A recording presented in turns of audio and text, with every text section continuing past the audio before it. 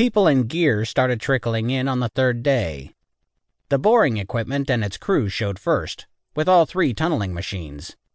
After another visit to the makeup guy, a 60-some-year-old dude with long, stringy hair and his left arm in a sling was looking back at me from the mirror. That sling turned out to be a real nice place to stash a small Fairbairn fighting knife and a not-so-small pistol. One last laugh at myself, and I was ready to go into town. I went dirtside to welcome the tunneling crew to the job. Once we were inside, they were informed what they had got themselves into. The tall, rangy tunnel boss with a tag that said Dusty sewn to his jacket said, "So, you're saying that when we break through we may end up standing in the middle of a hornet's nest?" Then he spit on the floor. "That would be about right," I answered, pointedly not spitting on the floor. "What happens then?" "You run out, and my strike force goes in."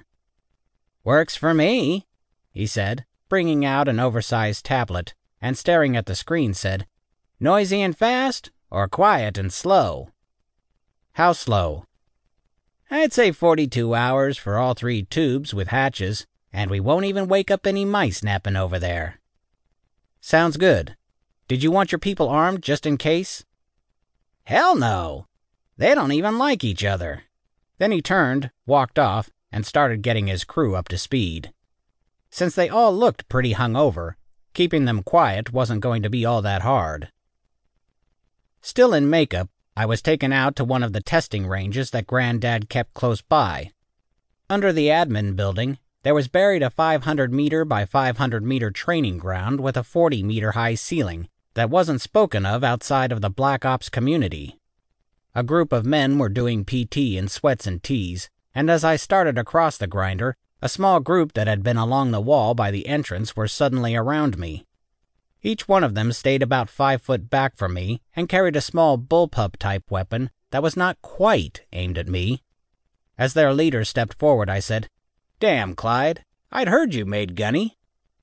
He stopped and stared, then lit up in a grin and said, "Damn, Lieutenant, is that you under all that crap?" Smiling, I said, "Just trying to give you ugly guys a shot at the chicks," as I reached out and shook his hand. "It's good to see you, Gunny. So, what the hell are you doing here?" We were interrupted by a large Maori warrior, complete with tattoos, dressed in a dark, well-fitting combat outfit that was of a design I'd never seen before, with Sergeant Major stripes on the breast pocket.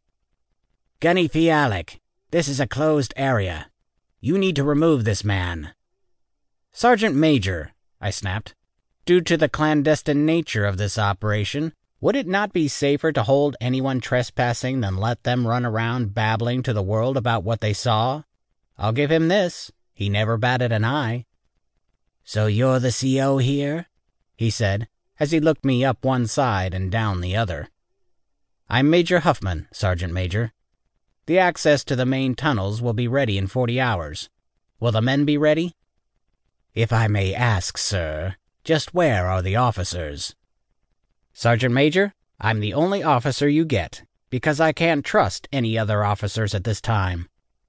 "Begging the Major's pardon, but isn't that somewhat irregular, sir?" "No, Sergeant Major. It is incredibly irregular. But since we are going against officers whose records have been, shall we say, altered by officers that are still in the service, just who do you say we trust?"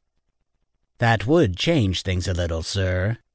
He turned to face the gunny and continued, "Gunny Fialek, can you vouch that this man isn't crazy?"